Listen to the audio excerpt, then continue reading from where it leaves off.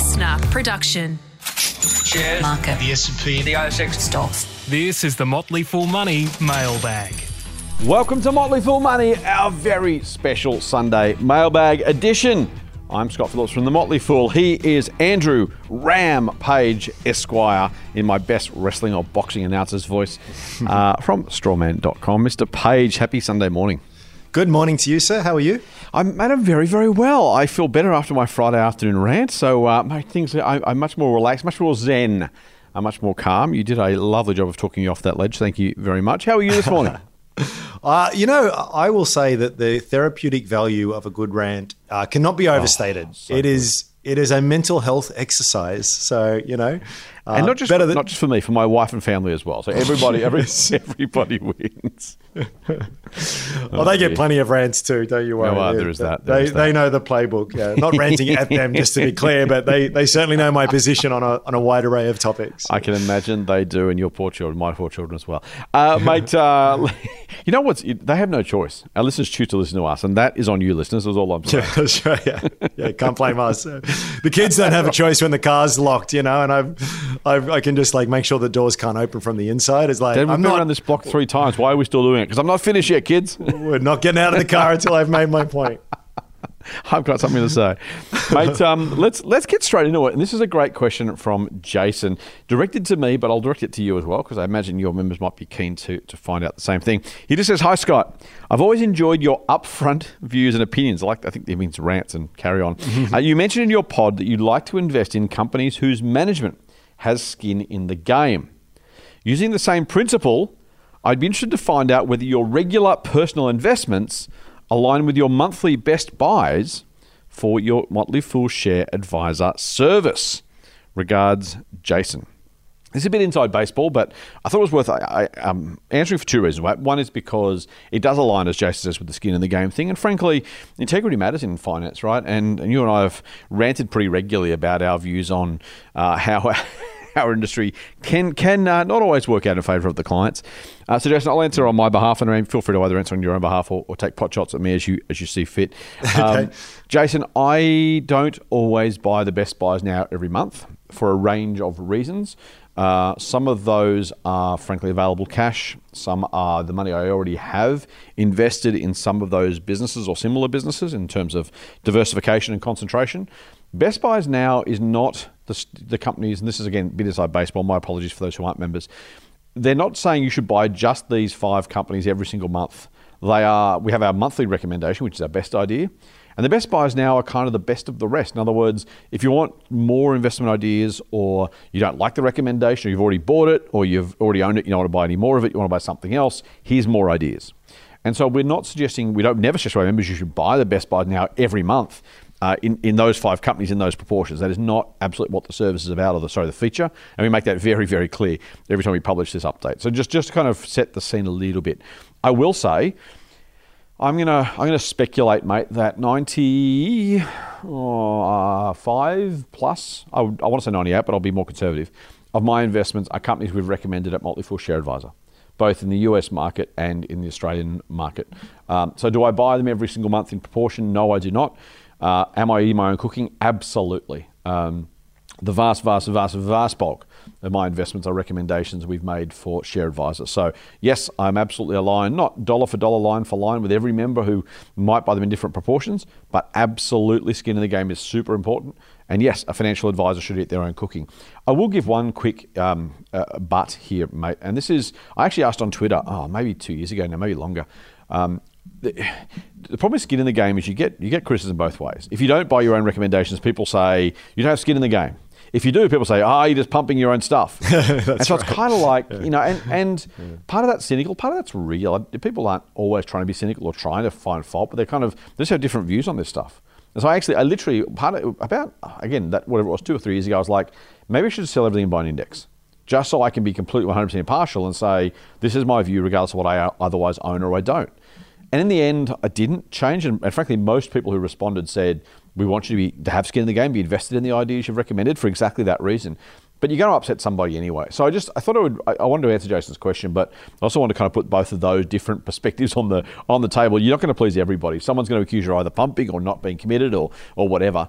In the end, I kept the holdings that I had. By the way, the Motley Fool wouldn't allow me to sell them, even if I wanted to. I could ask for dispensation, it might be granted. But our trading policy is we can't act against a recommendation, so I can't buy something that's on hold, and I can't sell something that's on buy or hold. I'm just not allowed to. So there's that as a general rule. But that's kind of the approach, Jason. Just to give you the heads up, the vast bulk of my money is invested in our recommendations. Yep, I love that. Yeah, same here. I think it's actually one of the better signals for if you're looking to use a fund manager. If the fund manager themselves doesn't have almost all of their money in the fund, except for maybe the place of residence or something like that, that's the exception to the rule, mind you. Yeah. But I just can't get past the skin in the game angle. I mean, newsletter services are different because there's recommendations all the time. It's not run necessarily as a real money portfolio, so it's a little bit different. Yeah. But for fund managers, it's like, well, you put your money in the fund and you absolutely 100% exactly aligned, And I think that is something that I look for. One thing I will push back on a little is I think Jason's right. Like you want alignment. Absolutely, you do. But we opened Strawman recently. It's closed again now, and we had the induction session last night actually with our new members. Oh, nice. And one of the things that I'm really keen to stress right at the beginning is we're not here to give you tips. And the trouble is that the tips are really valuable. If I've said this before, as an idea generator, but I've got to say, it really sticks in my craw when, particularly if you've said something on Twitter or on telly or the radio or something, and you get an email from someone who's like put an unreasonable amount of money in that one thing and it's not gone well and it's all your fault. It sucks because one, you don't want people to, you're worried that people have misunderstood you, but also, why would you do that for on the basis of someone that you hardly know who said something in a very, confined context? It would be, just to flip it around, not to make it all about sort of trying to protect ego.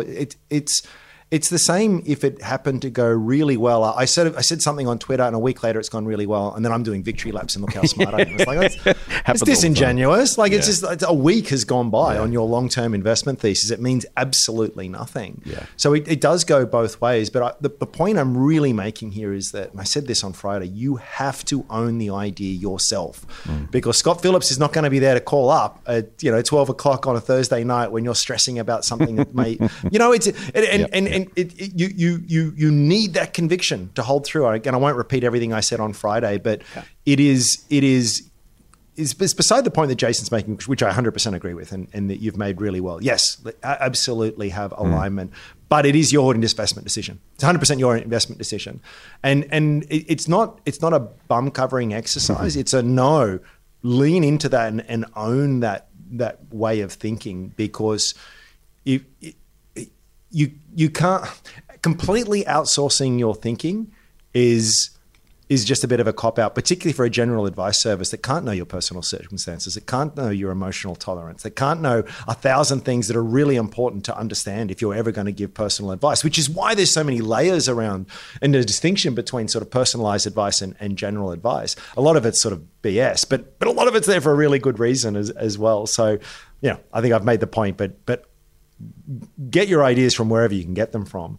But then if you're buying it, it's because you've got the conviction to do so. And it's a very, very important point, even if it's a bit of a harsh one. It's worth making. The only thing I will say about it is that shouldn't absolve anybody, including me, from actually being right, and a long-term track record matters. But it'll come out, right? You'll be there. That thing will be flashing on a screen for everyone to see, regardless of what happens. Yes. And it should. And by the way, and I'll agree with you, it should happen. Like, if I can't get any confidence that you've got an ability to do this, it's almost disingenuous for you to sort of offer this as a service. So that's totally fair enough. But there's a nuance there, I guess. I think that's right, mate. Here's a question, a really interesting one from Owen. We go from investing to big picture questions. Dear Scott and Ram, says Owen, I've been listening to the podcast for about 12 months and I've really appreciated your perspectives on all things investing, finance, politics, and at the risk of starting another tangent, housing and crypto markets. No, you won't. I will make sure of that one. So much so, he says, I've followed your advice and I've started putting regular amounts aside each month for investing in shares and broad-based ETFs. Now, as you know, Owen, we're not giving you advice, but we are suggesting that's probably a good idea, and well done for doing it. I also really like, he says, that you both are happy to provide divergent views on various issues, which is usually preceded by a sharp intake of breath from Scott after Ram has delivered his monologue. That's probably just more bad microphone technique, quite honestly, so my apologies. I wanted to write in, as you're both against the stage 3 tax cuts, he says, in brackets, which look like they are now under threat. Now, this was sent in late Jan, so they're now actually only this week past the Senate. So, but they've moved on a little bit. But he says, but I wanted to hear your thoughts on the below points. So this is Owen's take. You both regularly discuss the significant negative impact of inflation on holding cash. But as you know, inflation also impacts salary earners through bracket creep. The ATO shows the number of taxpayers earning more than 180 grand a year was up from 2.9% in 2013-14 to about 3.7% in 2019-20. Australia's top tax bracket isn't particularly high compared to other OECD countries, but it does kick in at a much lower salary in comparison. Now, says Owen, I'm happy to pay extra tax to enjoy universal healthcare and free education we have in Australia, but the top tax bracket is not reserved for the super wealthy anymore. And I think the political commentary about people being on 200K being super rich is unhelpful for its healthy debate on the issue. Yes, I admit I am privileged enough to be on a decent income, so although not quite on the highest tax bracket, so I will enjoy the benefits of the tax break. However, I'm a single parent with 4 teenagers, and I would receive less in my pocket each week than a dual income household on average salaries. My thought is that a flatter tax system would negate a lot of tax structures, such as negative gearing in residential property, that are designed primarily to minimise reportable incomes and put them in lower tax brackets. Surely, says Owen, having a flatter, progressive tax system and more focus on eliminating loopholes would be a fairer system for all. Keep on fooling on, Owen. Yeah. Look there, mate. What do you reckon? Lower progressive tax system? Yeah, I mean, those are really, really good points. It's such a difficult debate to have because I feel as though when you're talking tax, you've really got to step back and look at all the pieces of the pie. And I think it's very right to sort of point out to the bracket creep phenomena. The proportion of tax that we're all paying overall is higher than it's ever been. And it's part of the design, like cynically maybe design, but that's the bracket creep is very much a factor in pollies when they're sort of looking forward at various budget estimates and all the rest of it. So, yeah, it's a real sort of creeping tax burden. And where do you put the lines? I don't know, and it's a very detailed debate. We're not going to be able to do it here. I am, for the record, massively pro simplification. Even if, frankly, it allows for some inefficiencies in the system. Yep. There are. What is the point? To give an extreme example of if it costs me $100 million a year to run a department to make sure no one's cheating on their tax to catch $10 million worth of tax fraud a year. Like that's just kind of dumb. I'm not saying we just open the gates and like hope everyone's honest. Living in the grey is where it's at. Absolutely. Yes. Yep. And you can do things that at a higher level don't actually make a lot of sense. And that's where I would be so in favor of a vastly more simplified tax system because it just gets rid of, for business owners and for individuals, it gets rid of a huge pain in the backside and makes it much more easier, makes it much clearer in terms of what I have to report. All of these sort of technicalities and loopholes and stuff that creep in are because of the complexity, like there is such elegance in a simplistic system. So I've got nothing other to say than that because it becomes a very detailed and nuanced debate. And I'm not an expert in it either. So I'll hand over to you, mate. No, I completely agree. I want to be treasurer for 6 months. I don't want to be prime minister, and I don't want more than 6 months. I just want 6 months. And it's never going to happen, and that's okay. So it's one of those dreams that every now and again I sit back in my rocking chair and think, man, what would I do? I don't disagree with Owen in some of those areas. There is he didn't directly address this, but he kind of made a reference to it. The question of family tax versus individual tax is fascinating, and there is no perfect answer. Should families be able to combine their taxes together or not? I don't know. Should a non-working spouse end up, be able to kind of split a tax-free threshold or add his or her tax-free threshold to the other partners and somehow double it? I don't know. Someone wins, someone loses in either of those two scenarios, and it kind of becomes a social question more than a tax one. But it's a worthwhile debate to have. I genuinely don't have a strong view on the answer. In terms of loopholes, I am massively with you, mate. I think I would suspect we could lower the marginal tax rates for everybody by getting rid of a whole lot of the loopholes. And by loopholes, I always annoy accountants because that kind of has this context of it being somehow illegal and doing the wrong thing. And so they're not really loopholes in the sense that no one's taking advantage of things that aren't supposed to be taken advantage of, or if they are, it's the tiny edge that hopefully get prosecuted and caught for it. But I'll call them the boondoggles, one of my favourite words. The deductions that are provided to buy votes or get support from certain groups, and it goes right across the spectrum. I would suspect that we would be much better off as a country. To your point around about simplification, I would target about 90% of deductions for removal, and frankly, maybe more. Yep. Work-related education expenses, for example. If you're not getting more money for doing the education, don't do it, or get your employer to pay for it. The taxpayer shouldn't pay for you to earn more money later. Even non-education uniforms. Yep. Is the taxpayer's responsibility? No, of course it's not. Travel expenses.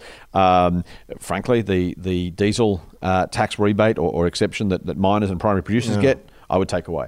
Mate, I had to just recently go through like my phone plan and what percentage of my phone calls are work-related versus. I'm like, I don't know. But basically, without sounding too sort of dodgy here, the words of the account is like just whatever you feel is the maximum you feel is reasonable, because I can't be asked working it out, frankly. Right. It's some decent percentage, but is it 38 or is it 49.6? Like, it's ridiculous. Yep. So get rid of it. And by the way, I'm not saying therefore collect money for the tax department. I'm saying lower everyone's marginal rates by that amount. So you know what? I can't claim a portion of my phone record for my tax, but I pay 1% less marginal tax on my income. Okay, well, where's the downside there? And as you say, mate, it removes a whole lot of layers of rubbish of collection, all that kind of stuff. It's why, by the way, and we talked about universal basic income very briefly on Friday. One of the reasons I'm in favour of is if you had universal basic income, you get rid of the entire welfare apparatus. Because you'd simply say to people, hang on, everyone, if you're on the age pension, single parent payment, family tax benefit, disability care, if everyone's got a fixed amount of money, and by the way, if you're working, you've got to pay that back in tax, then you can get rid of that entire apparatus of ridiculous, as you say, mate, the compliance departments, all that kind of stuff, the processing of the claims, just goes away. So yeah, I would get rid of 90% of the tax deductions loopholes. I am not sure about the actual tax rates, Owen. I'm fortunate enough to be a higher income earner. I'm not going to talk about my specific salary, but I will benefit from the tax cuts as well. I feel very uncomfortable that I'm going to benefit more in dollar terms from the tax cuts than someone earning much less money who's struggling more than I am. I don't know that that's fair. Now, everyone says they'd like more money in their back pocket. Everyone has things they would spend more money on if they had them. Everyone would like a better car, better house, more money, better whatever for their kids. I don't blame anyone for doing that. But in a relative sense, because tax is all relative, right? Tax is simply a question of how much money do we want to take out of income to spend on the things that we all get benefit for. That's all it is.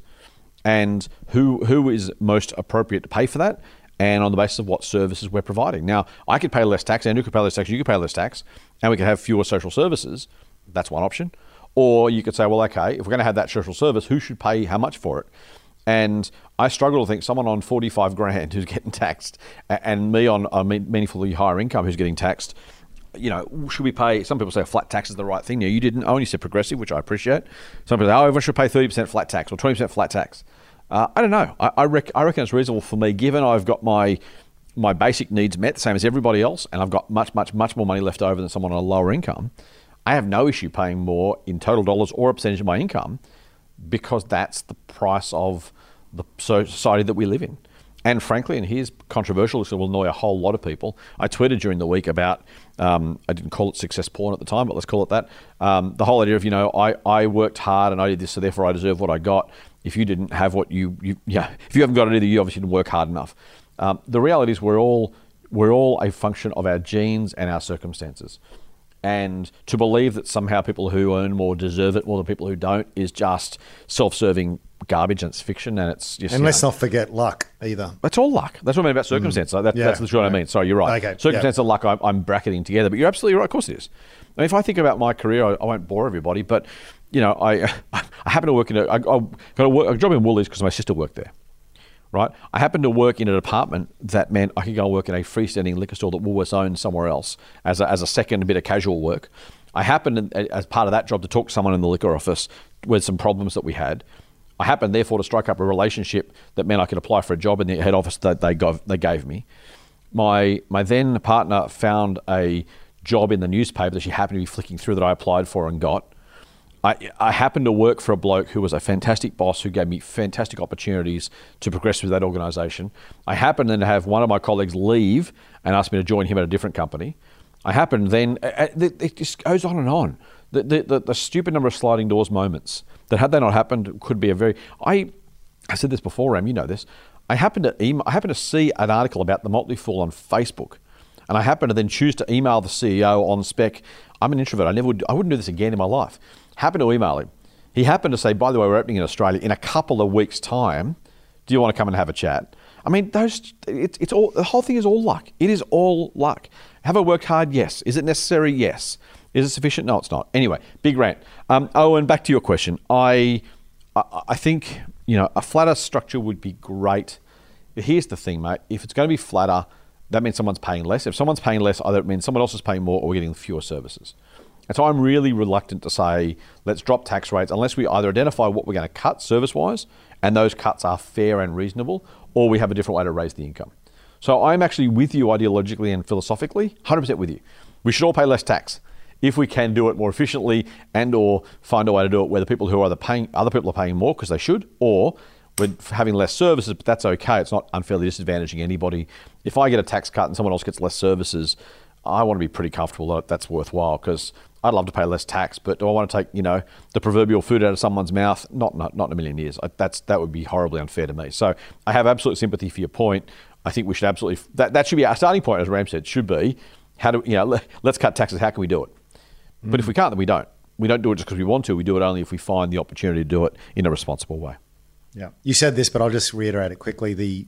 The focus is too often on taxation and not what is done with the tax. Yes, absolutely. When I'm really shaking my fist at the sky, I don't like paying tax. Don't get me wrong, right? Yeah. But what boils my blood is when I see the money that I worked hard for and gave to the government, and they've pork barreled with it somewhere. Correct. It's like, that's what makes me just see red. If that money is going to a service that helps enrich the society in which I live and that I can benefit from, or I may potentially benefit from if circumstances change, I'm really happy with all of that. Particularly, it's sort of spent well. It's the misallocation and the at the edges, I assume, corruption that we've seen, particularly in New South Wales, right? That you just think, oh my gosh, that is sickening.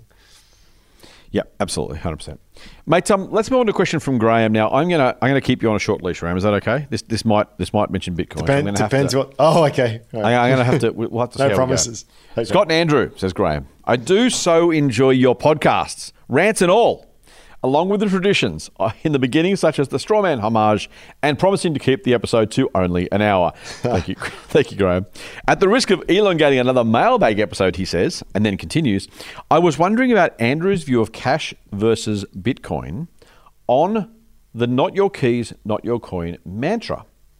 Is this not the same for cash? Unless you hold it, do you not own it? Does the bank own it? And even if you hold the banknotes, then it's a form of IOU from a central bank anyway. Yeah. Not your notes, not your money? It's actually a very deep point. I mean, I think it sounds really tinfoil hattish when you first learn of fractional reserve banking. You think, whoa, that's not right. That can't be right. And it's like, it is. And it's not necessarily nefarious, but yeah, your money's not in the bank. Like this, the bank, open up the latest annual report from Commonwealth Bank. I'll have assets and liabilities. Their liabilities are deposits. People have said, here, Scott's gone up to the bank and said, here, take my money, please. I want to keep it with you because I don't want to stuff it under a mattress. Hopefully you'll give me a bit of interest.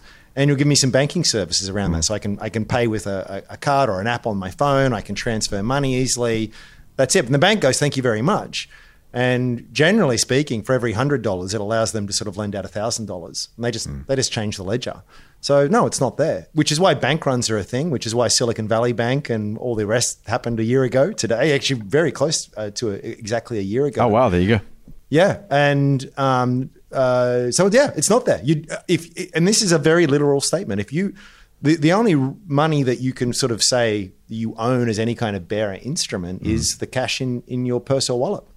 Yep. And even that is just a promise from the central bank, right? So it's just promises and faith all the way down. So just, how does that differ from Bitcoin? I guess the fundamental difference is that there is no counterparty. That's the mind blow. Like, I don't want to get too far into it, but that's the thing that takes you so long to wrap your head around, is that there is no counterparty. It is a bearer asset in the same way as a lump of gold is. It's a digital entity. And that is profound. To me anyway, I find that remarkably profound. So doesn't mean that if you buy an ETF, you shouldn't buy a Bitcoin ETF or some kind of exposure to it, or you hold it on exchange, but there is a counterparty that's now involved. And for most people, the counterparties will be very safe and regulated and you don't have to worry about it.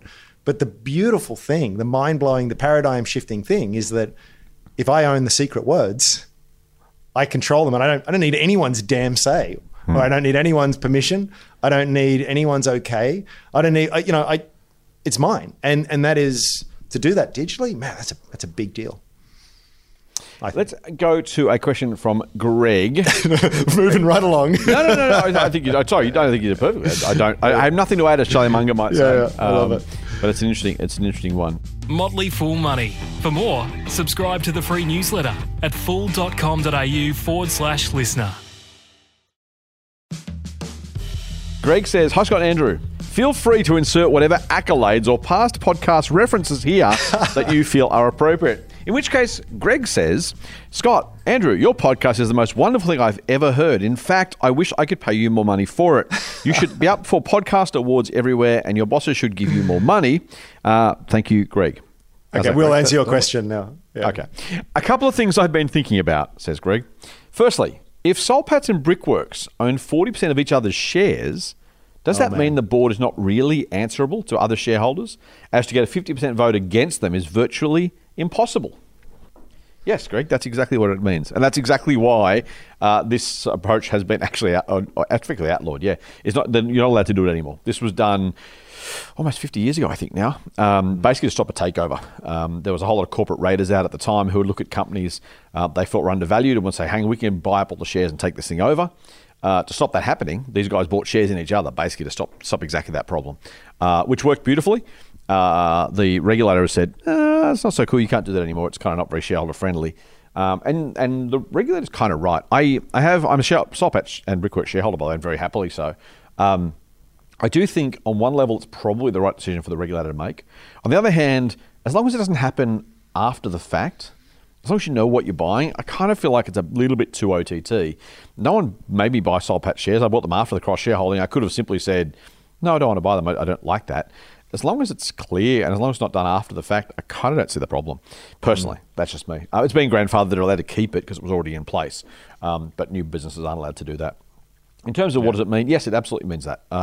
So it means you have to trust the executives and the directors implicitly, because they can do whatever they want. Now, they also have a lot of their own money tied up in this thing, so there's some value there. But yeah, honestly, if Rob Milner and the board wanted to screw me over, they could do it tomorrow. And that could be done in a way that couldn't be done in another company, probably. Now, there are still laws that require directors to act in the best interest of all shareholders, for example. So if I wanted Soulpats to go into the Bitcoin mining business and they chose not to, and 60% of the shareholders wanted it but couldn't quite get a majority vote, then yeah, they could use that casting vote for a whole lot of different things. Yeah. So yes, it's a risk, absolutely. I actually also think it's a benefit because we've also had, by the way, other Perpetual and Mark Carnegie. Mark Carnegie's actually a good guy. I was on the other side of him on this one. They wanted to kind of break this cross-shareholding up because they said the businesses are worth more separately. In other words, they could sell them, they could break them up, sell off the assets, make a bit more money out of it, but by making the breakup work. Now, that's exactly what Soulpats wanted to stop, and frankly, they're 30 plus year history of market beating performance is more than enough for me to say, you know what, I'm happy to let them keep doing it. And if they were broken up earlier and sold off earlier, or people had done other things with them, would it be better or worse off? Don't know. So there's an ideology and a philosophy there, and there's a pragmatism there. I tend to be pretty pragmatic as a matter of course rather than ideological, although I probably can be a bit of both depending on the mood. So yeah, but you're absolutely right. Yes, a vote against them would be practically impossible. And so that's why it stopped. But again, it's like, if you know what you buy. Here's the other thing, by the way. Would you rather that or a badly managed companies where lots of short-term fund managers who just want a result in the next 2 months so that we don't, so that things don't go, I'm trying to think of a proverbial nice way to describe that without using the phrase I was going to use. Go badly, let's say that. Sometimes the theory, what does Yogi Berra say? In theory, there's no difference between theory and practice, but in practice there is. I'm very, very happy, but you're absolutely right, mate. Your objection, or at least your observation is true. Ram?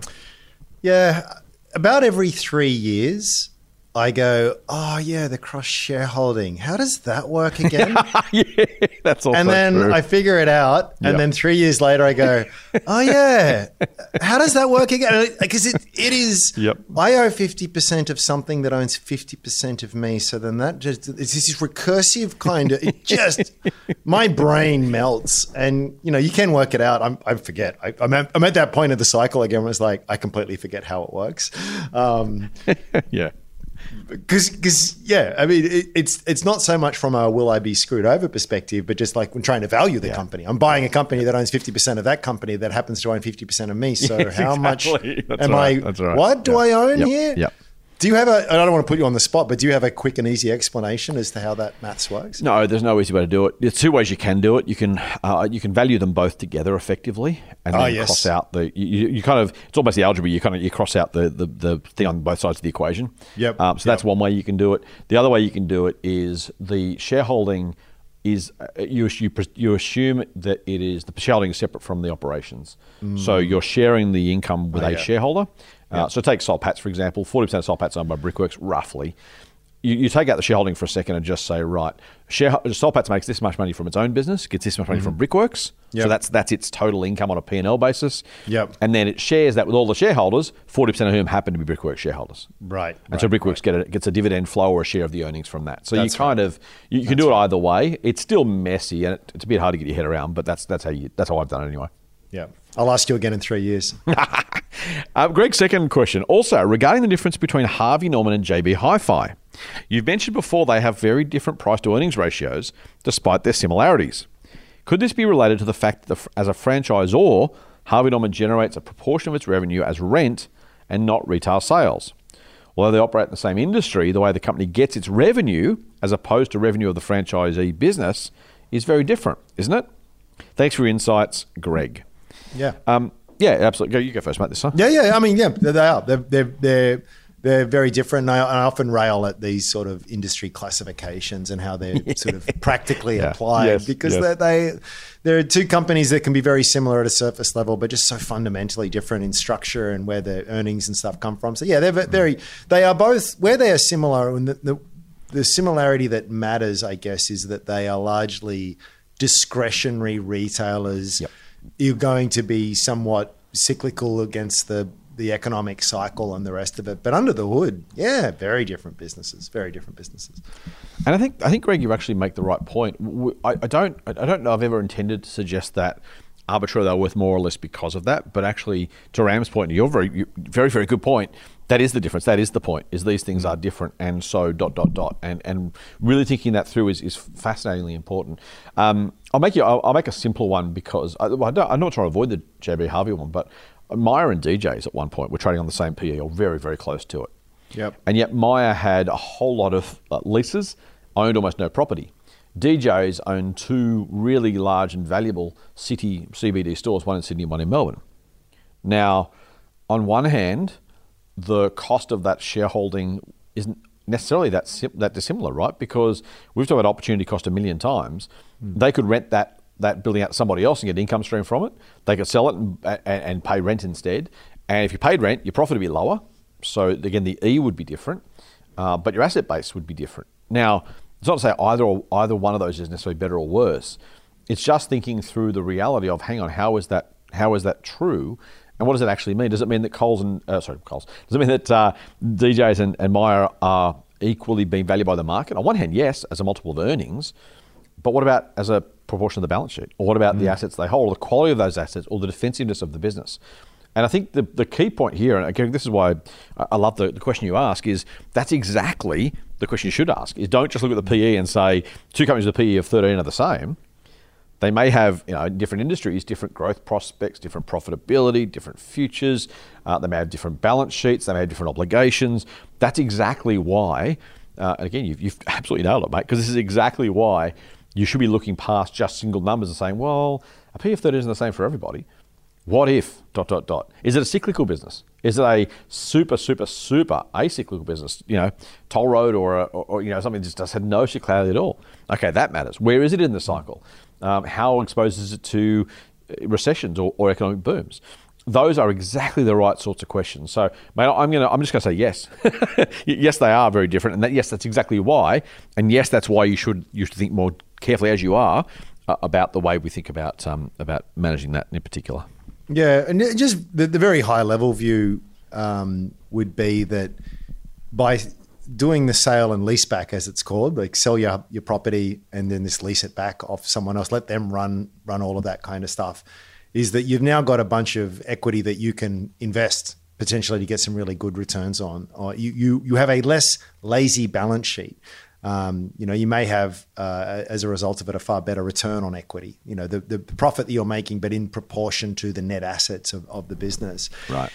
If you've got the property, well, you may be less efficient, for want of a better term, but you are far more robust in terms of the hard assets that underpin what you actually own. There's a good deal more sort of a backstop, in terms of value held on the balance sheet. Illiquid though it may be, it is real value. Whereas in these other enterprises, all of the value is in the operating characteristics of the business, not in what it sort of holds in its balance sheet. So there's no right answer.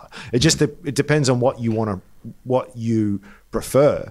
And I would, like, all else being equal, with a very, very attractive business model and competent management team, I'd probably go towards just lease what you need and put everything you can into generating very high rates of return on invested capital would be this quote unquote sophisticated answer. But I still have a huge amount of sympathy for those that err towards the conservative side of things, even if it means that they are leaving a little bit of money on the table, because it's kind of like an umbrella. You don't need it until you really need it. And, that's right, exactly. Yes, and it's not. I think you can. That's the advantage of Harvey Norman, right? Like it's got that property there as a backing. So it's is it better or worse? It's a personal decision. Yeah, those that have less capital on the balance sheet will do much better in the good times. Yeah, but they come under much more threat and risk in the bad times. You know what I love, mate? We get some great questions, from really great, I'll say simple questions or beginner questions for people who don't know and want to know, and I love that. And also I love the fact that a lot of our listeners who've been around the block a couple of times have thought through some of this stuff are kind of going, hey, what about? So here's one from Bernard, mate, which again is just a really, really thoughtful question. Dear Scott and Andrew, I've learnt from you fellas that companies with strong balance sheets can profit when a downturn in the economy happens, as this is the time when cashed-up companies get the chance to buy cash-starved companies for a knockdown price. Quick break here, mate. Woolworths bought the one-hour delivery company Milk Run after it went broke. Now, I don't know whether it'll do well or not. Milk Run was, flush with cash and trying to take on the big guys. When the cash dries up, Milk Run goes broke. We'll just say, yep, we'll have that. Thank you very much. Now, again, whether it's an example or not in time is an open question, but this is exactly what Bernard's talking about. Hey, maybe there's value in it just by taking it and sweeping it under the rug, right? Yeah, there is that too. Okay. Bernard goes on, quote, this got me thinking about the so-called Bank of Mum and Dad and Australian property. Then in square brackets, I like the square brackets too, Bernie says, start limbering up, Rant, as we see you making your way back to the fence. In square brackets. I'm in middle age, says Bernard, and very few of my friends and family have bought property to live in without the help from the Bank of Mum and Dad. This is in contrast to my mum and dad and the parents of my friends who are able to buy their own homes without any help from their family and usually with only one pay packet back in the late 70s. My thinking is, Aren't the families who have a healthy bank of mum and dad just like strong companies who have healthy balance sheets, and therefore won't these families simply buy up the houses that go on sale when and or if there is a major downturn in Australian property prices? Oh, interesting. As homes have become, and maybe always were, financialised products, isn't this simply a transfer of assets from the unlucky and or not so well heeled to the very lucky and rich? Isn't this how capitalism works? The strong eat the weak, so to speak. I'm not saying this is okay, or that it should or shouldn't be this way, but simply that it seems this is the way financial systems work, when there is little will to correct distortions and rules are in place that seem to exacerbate those distortions. Yeah. Or will the whole thing collapse if property prices go south, no matter how much money the bank of mum and dad has? Full on, straw away, love your work, he says. He then says, as a long-term listener, I've reflected that much of what you two talk about does come to pass in the long run, and that the buy to hold, know what you own and why, and don't pay too much approach seems to work over the very long term. Thanks to you fellas and the Motley Fool in general, I'm beating the ASX 200 since 2019, but as you two point out, I have barely underperformed the market at times too. Lord, please grant me patience now, he says. Another thought, I'll hold that one for a second. It's an interesting question, mate. The bank of mum and dad as the proxy for the healthy balance sheet. What do you think, mate? Is this the way things are going to go absent any corrective action? I mean, it's definitely a structural advantage. If the folks have some money that they can lend you, you've got an edge over those that don't. 100%. I mean, I don't think you can argue that point. I don't know that in any. Let's not try and predict, but just sort of go through various scenarios. So just for whatever reason, we do see a meaningful sort of pullback. Will that just mean that all of the cashed up people rush in and buy it? I'm not so sure. And the reason is that there's a distinction between those that have strong balance sheets because they've got millions of dollars in cash sitting in the bank, or go back to our earlier point that the bank has a liability to repay should they ever demand their money back, versus money, quote unquote, that is represented in the equity value of your property. So play it through and think about it this way. So let's say, I don't know, property falls 30%. Now, the bank of mum and dad is really, in most cases, just the equity that mum and dad have in their home. And now they've got, like everyone else, they've got 30% less of it. They're probably finding themselves in a much more difficult lending environment too, because all of a sudden the lender's going to be, pulling their heads back in and this is really scary. We're going to really up our game here. So I don't necessarily think so. This is what's so dangerous about leveraged speculative bubbles, which is the Australian property market, in my humble opinion, because when it unwinds, it's debt on debt on debt, turtles on turtles on sort of turtles. So you buy your house, I don't know, $500,000 back in the day. You put $200,000 into it. And let's say you just keep that there as an interest only, and then the house is worth $1 million all of a sudden. I mean, all that money, quote unquote, has kind of just really appeared out of nowhere. But what we have found is, and this is what's been the driving force of much of the price appreciation, is that rather than just saying, well, that's really nice, because if I sell, I'm out on the street and I have to buy it back. So it's sort of like this. It's more just a notional equity value, which basically means I've got added collateral as determined by the lender to lend to me. And so I've taken that money and I've rolled it into another house, and the equity is expanded there, and I've taken that equity. So when it does roll back potentially, and you'll see all of these sort of TikTokers out there talking about their 15 investment properties, and I did it all before 25 just by stacking shelves on Woolies. The only way you did that is by going very much up to the eyeballs in debt, and you don't have you might have a huge pile of assets on your balance sheet, but the liabilities almost match it, and the slightest fall in asset value wipes you out completely, and all of those properties are going to mean absolutely sweet nothing when it comes time for you to try and be opportunistic and buy on a big dip. So I think structurally there's challenges with that assumption, and it's why I think a more healthily structured housing market would be one that was more underpinned by the utility value or by the cash flow value that it gets from rent. There was something, I think it was in maybe the telly or somewhere the other day, it was on Twitter. They were talking about the percentage of investment properties negatively geared in various suburbs. And my suburb was mentioned, so I took particular note of it. But they're all really high. And it was 90%. Right. You know, it was sort of 90%. So again, these people, I'm sure, walk around saying, well, I've got this much dollars in property. But what they're not telling you is that it's got equally amount in debt. And in fact, the property is generating such pathetic cash flow that I can't even cover my interest payments. I'm happy with that for some bizarre reason. I'm designing it that way. But you know, on any kind of pullback, I don't have the dry, like we said before, with the companies that have the dry powder to take advantage of difficult times. The dry powder won't be there because the dry powder was never there to begin with. It kind of like was materialized through a higher valuation estimate by the market at large and underpinned by a massive pile of debt. So when these things unwind, that's why they can unwind a lot faster, sharper, and more scarily than people tend to assume. Right, because leverage works both ways. Yep. Bernard, I kind of agree with you, Ram, for the most part. I think, Bernard, the difference, I suppose, between the bank of mum and dad and general investment property is important. And in the sense that we talk about the bank of mum and dad as helping people into their first homes or their own homes. Not even first homes, their own homes as owner occupiers, right? So I want to buy a unit, I borrow some money off the folks and they help me into that unit or house, and then I own it and that's my house. If there's only one, if it's owner occupied property, it doesn't change the dynamics of the market meaningfully across the market. In other words, we're not creating more investment properties relative to owner-occupied properties. We're pushing the price up, but if I sell my house to some first home buyer who's using the bank of mum and dad, they're going to be buying my house. There's no change to the dynamic of the number of owner-occupiers. The price goes up, as I said, but it doesn't change the number. This is a little bit different to businesses buying other businesses where they are trying to effectively act as investors, where they would buy the second and third income streams, i.e. Woolworths buying Milk Run or something else. With actual cash in most cases. Right, yes. Right? But also they're doing it as, they're buying it as an investment property. So if the bank and mum and dad is helping people buy investment properties, then Bernard, you're absolutely right.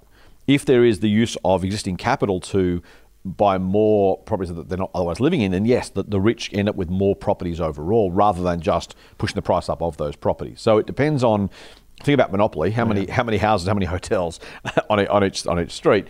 You know, if we're just simply changing from owner occupied to another owner occupier, then it doesn't really change the dynamic of the market from that perspective in terms of the rich hoarding more of the properties. Now, there is a little bit of and probably longer than we've got, and probably need to set it up a bit differently, but there is a way in which you will see property in general, owner-occupied property, be more likely to be owned by those who have family wealth because they can bid more highly and therefore take more than their share. Yep. So that's absolutely true. That's very true. But just very quick interjection. That's the only, at this point in time, that's the only people who are buying property to live in. Right, is those that have access to that, because if you don't and you're under 35, unless you're an NBA All-Star or a surgeon or a QC or something, that is absolutely the case. You must have that access to buy a house, particularly in certain CBDs in certain parts of the country. But yes.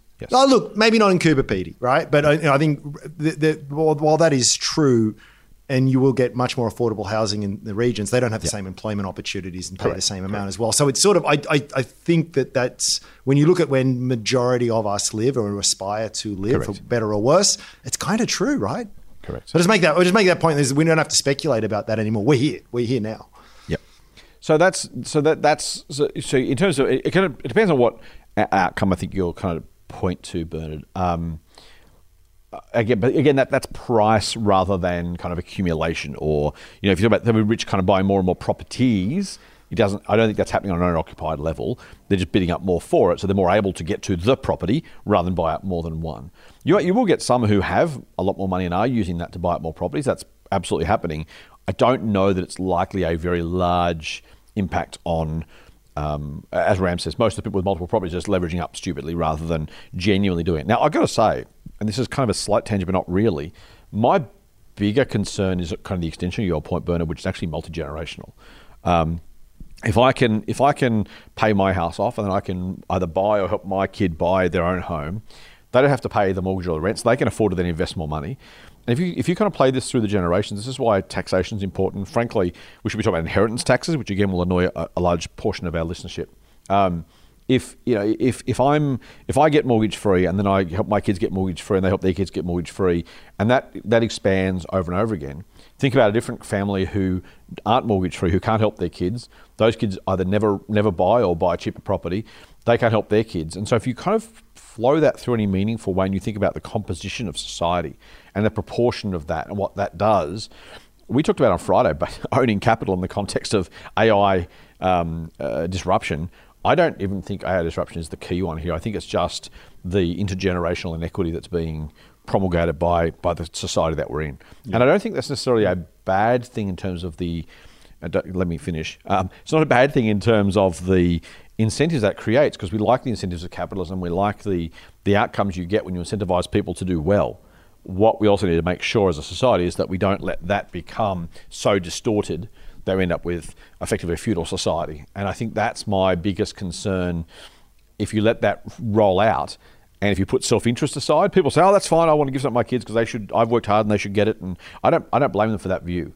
But as you've said many times, Ram, if you designed a system and then had to be assigned a random place in that system, I don't know whether generational inherited inequality. I think of all the inequalities, I think inherited inequality is probably the most pernicious, because once the structure of society is such that you can't get out of that, you're back in a class system where you'd have no choice to escape the class in which you are born. I think that's pretty ugly. Yeah, I guess what I worry about too is that this drive for ever increasing acquisition of property comes from a really a noble place. You know, I want to make sure that I look after myself and my family and build wealth for the long term. What's wrong with that? I'm trying to do that too.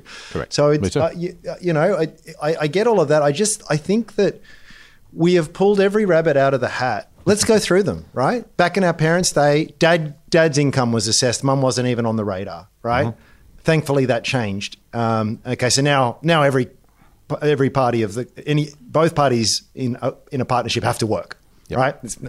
And then we had to have women's liberation of women's enslavement, effectively, because they've gone from I now have the choice to work to actually you don't have a choice not to work anymore. You got to work. You need to if you want to buy a house. Yeah, you got to work, right? Yeah. And then okay, well let's reduce the prudential the APRA lending standards. Okay, we've done that. Reduce buffers. Okay, let's add more government stimulus on top of this. Yep, let's add some tax breaks. Okay, yeah, we've done that.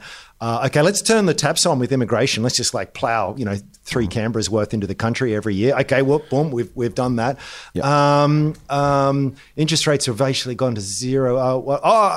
Maybe we can intergenerationally tap equity. Okay, yeah, that'll really work because there's a whole bunch of, okay, yep, brilliant. Okay, let's do that. Let's have 20-year, 35-year mortgage. Actually, there's 50-year mortgages out there. Okay, we're going to do 50-year mortgage. You are getting to a point where it's just like, if you want to look at it structurally, for this thing to continue at this current pace, new money has to come in. As I've said before, everyone loves to talk about the property ladder. The ladder only moves up if there's people jumping on the bottom rung and pushing everyone up. And when no one can get on the bottom rung, despite every single incentive and enabled to do that, I mean, it's a genuine question. What next?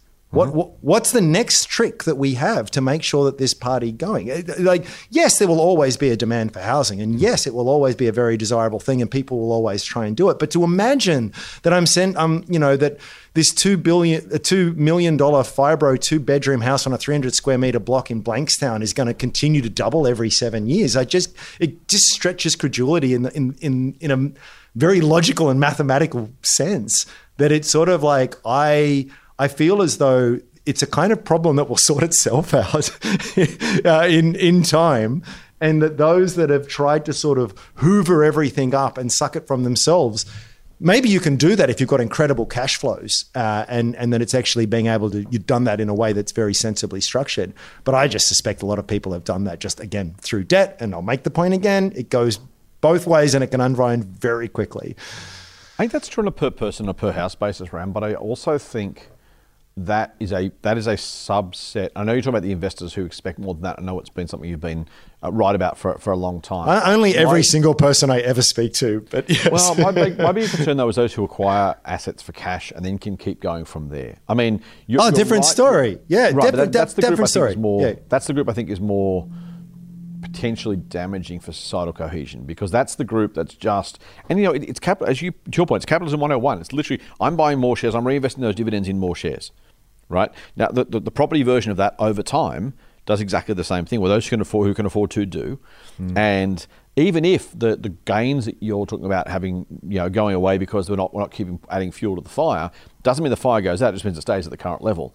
And those with the cash and the ability to do it, who don't have to borrow, or who can borrow less because they've already got the cash, they become the buyer of choice because they're the only ones who can afford it. Yep. And then that does tend to, at some point, and it might be a couple of generations, a few generations away, but it compounds itself to the point where, I'm hoping to leave money to my kids, and they will get a better start than the neighbour who doesn't have money to leave to their kids. Yep. And so they leave money to their kids. Now, in 3 generations, some kid will be a hopeless junkie or something, he'll blow it all, and that's fine. But everyone else will do okay. And if I'm able to and allowed to continue to roll an inheritance out, then at some point, the kid that's born literally with the silver spoon, the gap between the silver spoons and the not silver spoons, even aside from the speculation that you talk about, and you're absolutely right, it's not that you're not right. I think the implication for the bank of mum and dad that Bernard talks about is that at some point the cash buyer becomes the dominant buyer and then can start to accumulate in larger numbers. I agree with that. My thesis or my proposition, I suppose, is that I would speculate, and I don't have the data in front of me, that the vast majority of people who have been acquiring property have been acquiring on equity. Their incomes haven't gone up tenfold, right? Right. Your asset prices expanded, and all of a sudden you had collateral that you could lend against that you never could have before. And that collateral is just, an IOU to the bank. And that's what you've spent. The bank literally created new money. When you bought the house, they deposited that into the vendor's bank. It didn't exist before. Now it does. It's matched off against your IOU liability. And that's just been pushed in and in and in and in. And it's just sort of on a cash. Yeah, there's a bunch of people just sitting around with all the money in the world that can just go in there and it doesn't really matter what happens to asset values. I can buy it at a set price and I can rationalize it against some reasonable kind of cash flows. I 100% agree. I don't know how many people in Australia are in that position versus those that are just, very big landlords because they've just leveraged the whole way through. That's the more dangerous part. I think that's true. Mate, we did wrap up, but I wanted to finish with Bernard's PS. He says, PS, I do hope you two keep these pod machine rants going well into your dotage. I can just see you two now as your avatars sit on battery-operated rocking chairs, beards flowing to the floor, as Rant shakes his fist at how expensive Australian property still is and laments that he still can't buy a vegan sausage roll with Bitcoin, while Dr. Calm sagely sighs and reflects on the sprawling housing estate he built on his once rural property, marvelling at how many zeros his bank account has in it. So Full on, happen. Bernard. That is such the vision of the future. I'm not sure that's something we want to necessarily look for, but let's hope that things net out nicely. Mate, that is all we got time for. A fascinating conversation as ever. If you have questions for us or comments, info@fool.com.au is the way you can get hold of us. You can follow Ram on Twitter, as you should, at @sage_Simeon or @strawmaninvest. If you want to follow strawman.com, and you should, jump on @TMFScottP on Twitter and Insta, or Scott Phillips Money on Facebook. And until Friday afternoon, when I'm sure Ram will join me again for some more Motley Fool Money goodness, and maybe an announcement, or maybe not, about something that might come in the future. I don't know. Can't say too much. Until then, Fool on. Cheers. The Motley Fool and people appearing in this program may have positions in the companies mentioned. General advice only. Please speak to your financial professional to understand how it may pertain to your situation. Subscribe to the free newsletter at fool.com.au/listener. The Motley Fool operates under Financial Services Licence 400691.